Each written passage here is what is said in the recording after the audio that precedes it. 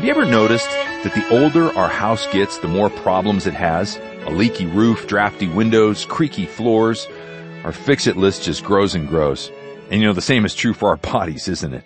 The older we get, the more things seem to just break down. Well, today on Through the Bible, Dr. J. Vernon McGee has good news for us. There'll be a day when we'll all stand before the Lord with glorified bodies. I can hardly wait. I'm Steve Schwetz. Welcome aboard the Bible Bus as we continue our journey through 2 Corinthians chapter 5. So as you find your seat and get comfortable, here are a few encouraging letters from our fellow passengers. First, we've got an email from a World Prayer Team member named Bonnie. I love the letters that you read from listeners. The one you read from the 94-year-old man in Bavaria really tugged at my heartstrings. How great it would be to sit down and talk with this man, if only we were all this close in our relationship to our Lord. As a World Prayer Team member, it is truly a privilege to pray for those who don't know our Savior, but it's also an inspiration for me to hear from someone like this elderly man of God. What a wonderful role model. I pray for all of you daily as I ride the Bible bus. God bless your continuing and untiring efforts to take the whole Word to the whole world. Well, thanks for your prayers, Bonnie. It's a pleasure to have you join us today and every day. Well, if you'd like to join Bonnie and me and thousands of other listeners as we pray for God's entire Word to reach this entire world, then sign up today at ttb.org/pray. Now, as a member of our World Prayer Team, you're going to receive a daily email with listener stories like the one that Bonnie mentioned, and then prompts on how you can help us pray for specific countries and languages. Again, we'd love to have you partner with us in prayer. So join us at ttb.org/pray. Our next email comes from a listener named Linda in California. I haven't yet found a church home, and your radio program is like the voice of my family calling me each day. I recently studied Ruth with you, and it has been incredible. I could write for weeks about how much I've learned. I listened to it over and over to soak up all the truth. Thank you for being a voice of steadfast love in my ear. I've enclosed a bit of money to keep the old Bible bus chugging along. Well, thanks for your support, Linda. We're so grateful for both your investment that helps keep the Bible bus traveling through the community and around the world, and for your prayers. So if you'd like to provide maybe a tank of gas or a new set of tires for the Bible bus, then visit ttb.org/give or call us at 1-800-65-BIBLE. Now, our final letter comes to us from a listener named Donna in Texas who also enjoyed our study in Ruth. I heard Dr. McGee many years ago on the radio, but now I have your app and join you every day. I sit out in my yard early in the morning and listen. It's so refreshing to start the day in God's Word. My current study is Acts, and I'm loving every minute, but there was something special about learning about our kinsman redeemer in Ruth.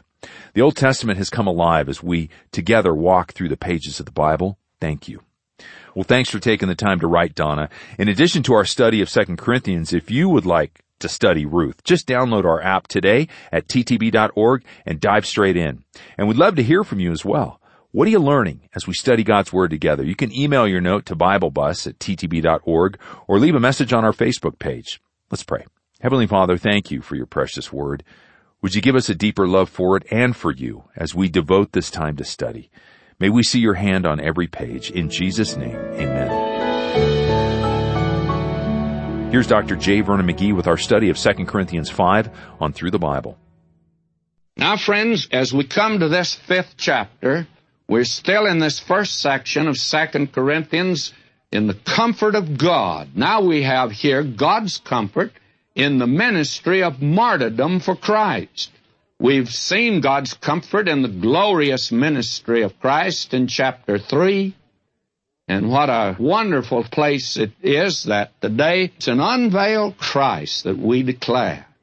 And then we have God's comfort in the ministry of suffering for Christ, chapter 4. Now we have God's comfort in the ministry of martyrdom for Christ. And we want to look at that. Now I want to read verse 1. For we know that if our earthly house of this tabernacle were dissolved, we have a building of God, a house not made with hands, eternal in the heavens. Now, I want you to notice what Paul is saying here. He's not saying we hope that we have an earthly house, or we expect to have an earthly house, or even we believe that we have an earthly house. Do you notice the way that he put it here? He says, we know that we have. And believe me, friends, that is a pretty big no. That is a no. That means that he knows by experience. He knows because of the fact the Spirit of God has made it real to him. Now he says we know that if our earthly house of this tabernacle, and the word tabernacle is skene, it actually means tent. That was the word, by the way, used for the tabernacle in the Septuagint translation of the Old Testament. The Old Testament tabernacle, Mosaic tabernacle, is called a skene, a tabernacle. It's a flimsy sort of thing. Now, what he's saying here is something that is quite wonderful. This verse has always been a big question mark to me. I have never been too dogmatic about the interpretation of it, and I may not be today, but I'm now come to the conviction that what he's talking about here is not a temporary body. I've always suggested that as a possibility, that if this earthly house of this tabernacle and this tent that we live in, and that means this body of ours, that if this dissolves, we have a building of God, a house not made with hands. And then I thought for many years that it could be that he'd have sort of a temporary. You know, you take your car into the garage to be worked on, and they let you have a loaner. You drive that around. Well, the Lord, until he gives us our new bodies, well, he's going to give us a temporary one. I never liked that, but that seemed to be what he was saying. But I want you to notice that that's not true. What Paul is talking about here is one that is eternal in the heavens. This is not temporary. He's talking about that new body that we're going to get. Now, let's look at this for just a moment, because, very frankly, friends, this is a very important section of the Word of God. The thing that is all important and something that we need to have clearly fixed in our minds and in our hearts, that there is an outward man and an inward man. Paul talked about that in this last chapter, by the way, that our outward man perish, yet the inward man is renewed day by day. And a great many people misunderstand that. I had a letter from a man. He says the Bible is filled with contradictions, and he said I can prove it, because he says, I get so tired hearing you say that so-and-so has gone to be with the Lord, and then you talk about the body is going to be raised, or the person is going to be raised from the dead down here. And he says, now that's a contradiction. Well, you see, this man has missed the entire point, that it's the body that's put in the grave, but the individual, the real person, has gone to be with Christ if that individual is a believer. You see, the things that are seen, they're temporal. You say, you've seen me, or maybe you haven't. Now, many listeners just make a trip when I'm speaking in certain sections. In fact, a family told me up in Ohio, they said, you know, we made a trip here, and they drove 50 miles to just see how you look. Do you want to know something? They didn't see me. They saw the house I live in, this old tent I live in. I want to be very frank with you. This tent I live in is becoming a very weak tent. It's flapping around. It's becoming very weak. The picture that I suggested to you was back in Ecclesiastes, and I hope that sometimes you might look at that. And we'll be coming to it one of these days, and the picture that's given there of old age is really something. It says, the keepers of the house shall tremble. This old house of mine. Who are the keepers? Well, these knees of mine. They're beginning to tremble. And the strong men shall bow themselves. The strong men. Well, who are those? Oh, these are the shoulders. They're beginning. My wife says to me every now and then, she says, oh, stand up straight. Well, I don't stand up straight. And then it goes on to say, the grinders shall cease. Your teeth are going to fall out, friends, because they're few. and they that look out of the windows be darkened. And I'm now wearing trifocals. I remember when I first put on glasses. No focal about it at all, just glasses. But now it's trifocal. May I say to you, the sound of the grinding is low. And for some men and women, you know, the voice becomes very low, becomes very squeaky. That's old age. That's the thing that's taking place in all of us. Now, this is the outward man, you see. But there is an inward man. And that inward man is spiritual. And it's difficult for us to understand that. Now, God is a person, but God is not physical or material. God's a spirit. They that worship Him must worship Him in spirit and truth, the Lord Jesus said. And the psalmist says, He maketh His angels spirit, Psalm 104:4. And I hear people say today, I don't like getting old. Oh, my friend, I'm enjoying it. In fact, the matter is, I'm enjoying retiring from a church because I'm doing now what I want to do. And it's wonderful to do that. My doctor told me, says, I want you to do what you want to do. And when my wife tells me to do something, I say, look, my doctor tells me to do what I want to do. Now, I don't want to do what you want me to do. But I can't get her to buy that package all the time. Now, may I say to you, it's wonderful. Every passing year now is bringing me closer, you know, to Him. And it's quite wonderful.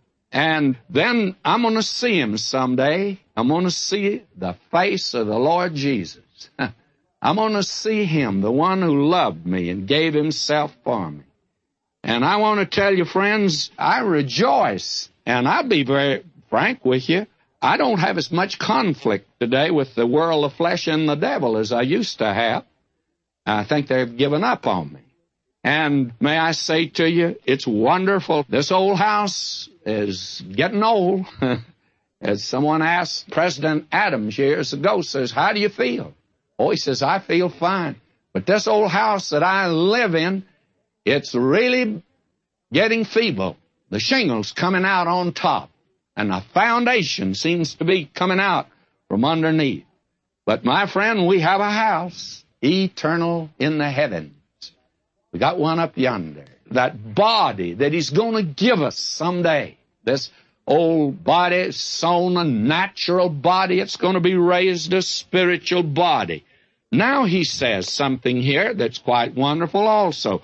For in this we groan, earnestly desiring to be clothed upon with our house, which is from heaven. Well, I'm groaning in this body. You just can't help but groan. And he goes on to say, for we that are in this tabernacle do groan, being burdened.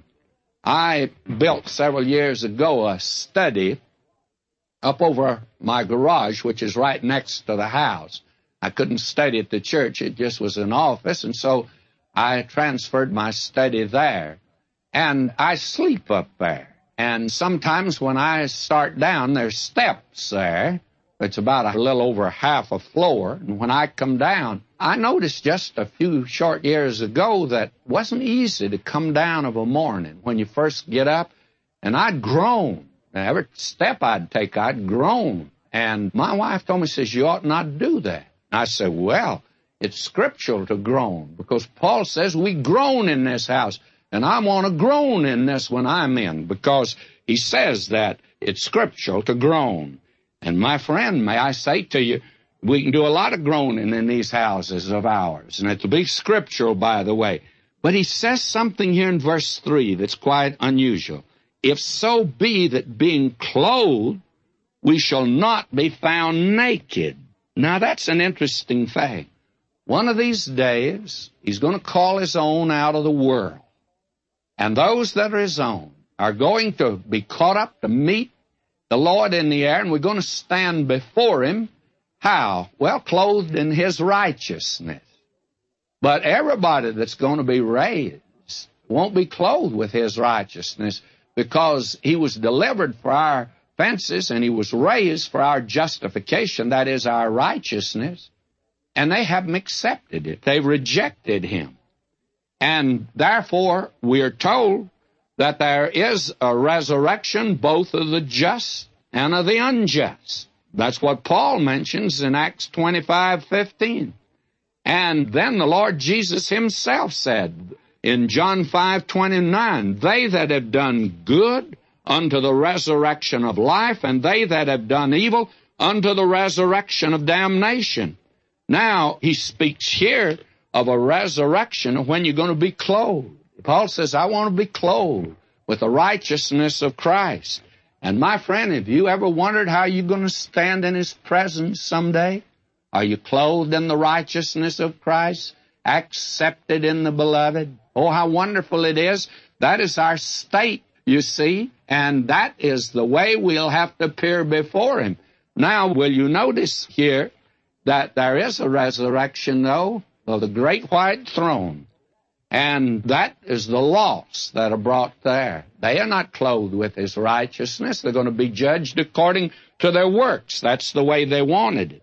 Actually, the Bible doesn't mention just one judgment day. There are really about 8 great judgments that are mentioned in Scripture. There's the cross. He that heareth my word and believeth on him that sent me hath everlasting life, and shall not come into judgment. Why? Because he bore it on the cross, but is passed from death to life.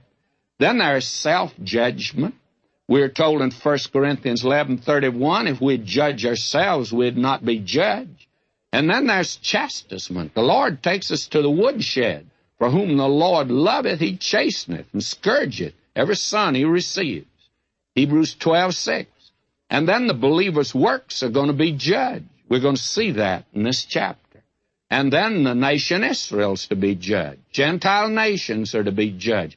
Fallen angels are to be judged. And then there's the great white throne where the lost are brought. And they appear naked there. That is, they're not clothed with the righteousness of Christ. Now, Paul goes on to say, verse 4, for we that are in this tabernacle do groan. If you feel like groaning, you groan, my friend. It's all right. That's scriptural. Being burdened. Yes, we are.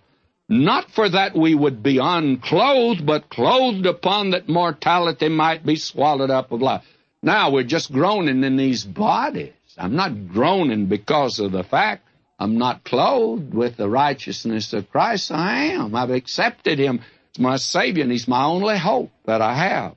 Now he says, now he that hath wrought us for the self-same thing is God, who hath given unto us the earnest of the Spirit. Now you see, he's let me know there's more to follow. The best is yet to come.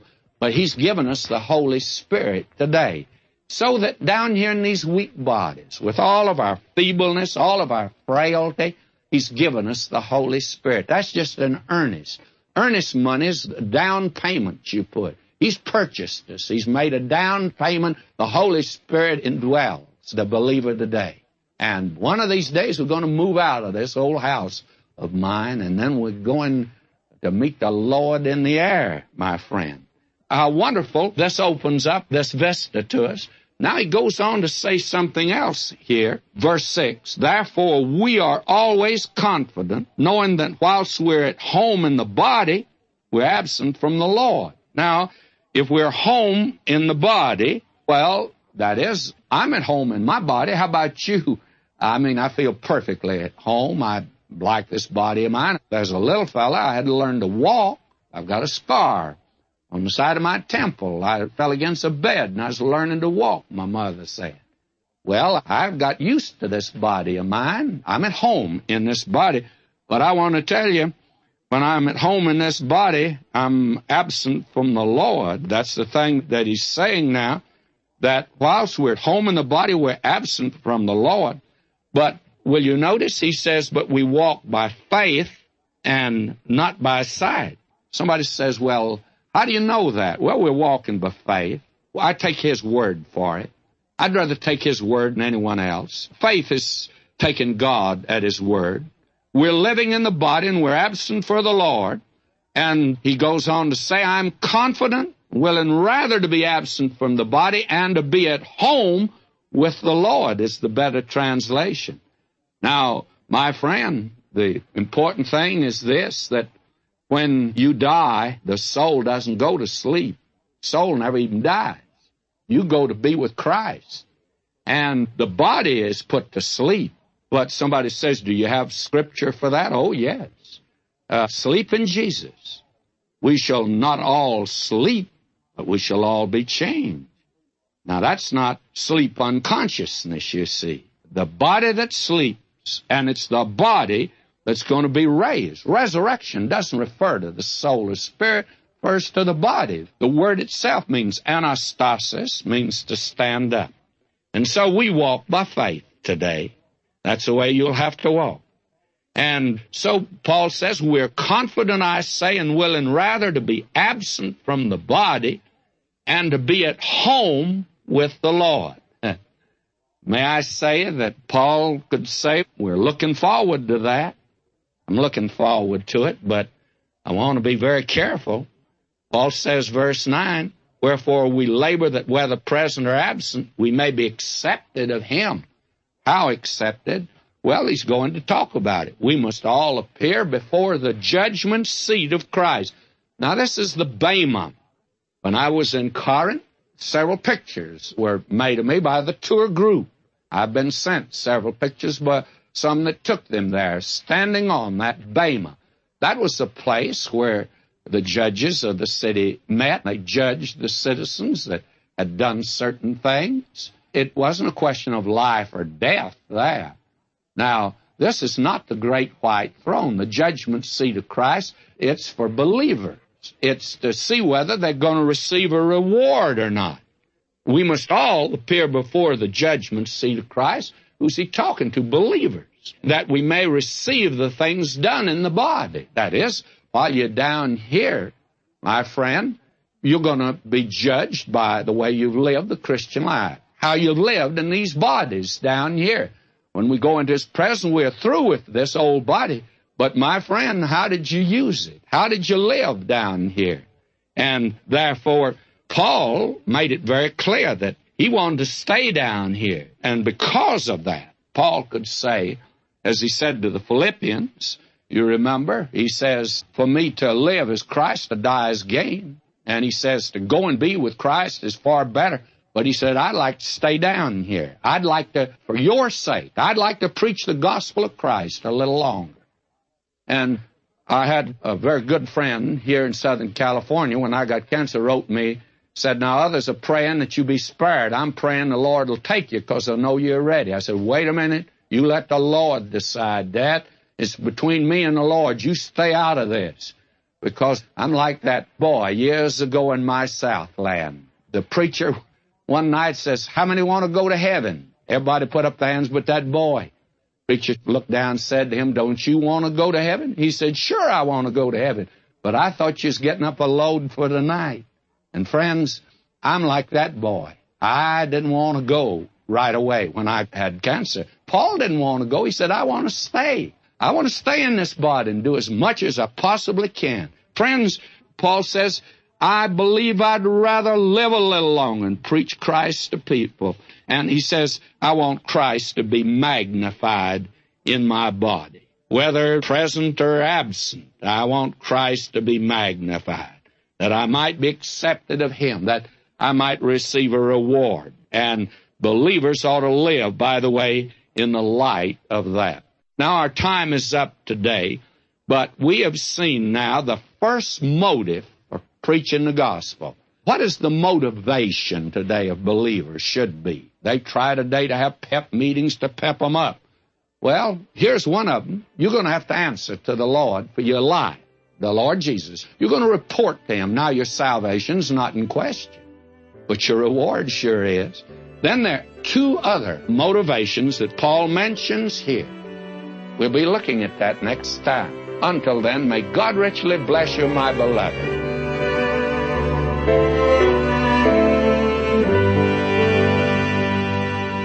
If you're at the point in your life when your body is groaning, have hope. Until then, let's follow Paul's example and look for ways that we can magnify Jesus. You can listen to this message again for free at ttb.org or purchase Dr. McGee's entire 5-year study on our Bible Bus flash drive by visiting ttb.org or calling 1-800-65-BIBLE. Again, that's 1-800-65-BIBLE.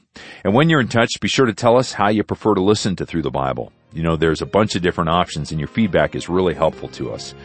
What does it mean to be a servant of God? We'll discover that next time as we continue to journey through the Bible. Jesus made it all to Him I owe.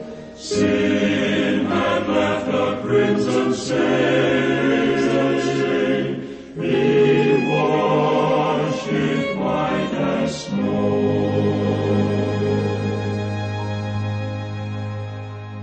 Through the Bible exists to take God's whole word to the whole world, and we invite you to stand with us with your faithful prayer and financial support. Where will God's word go today?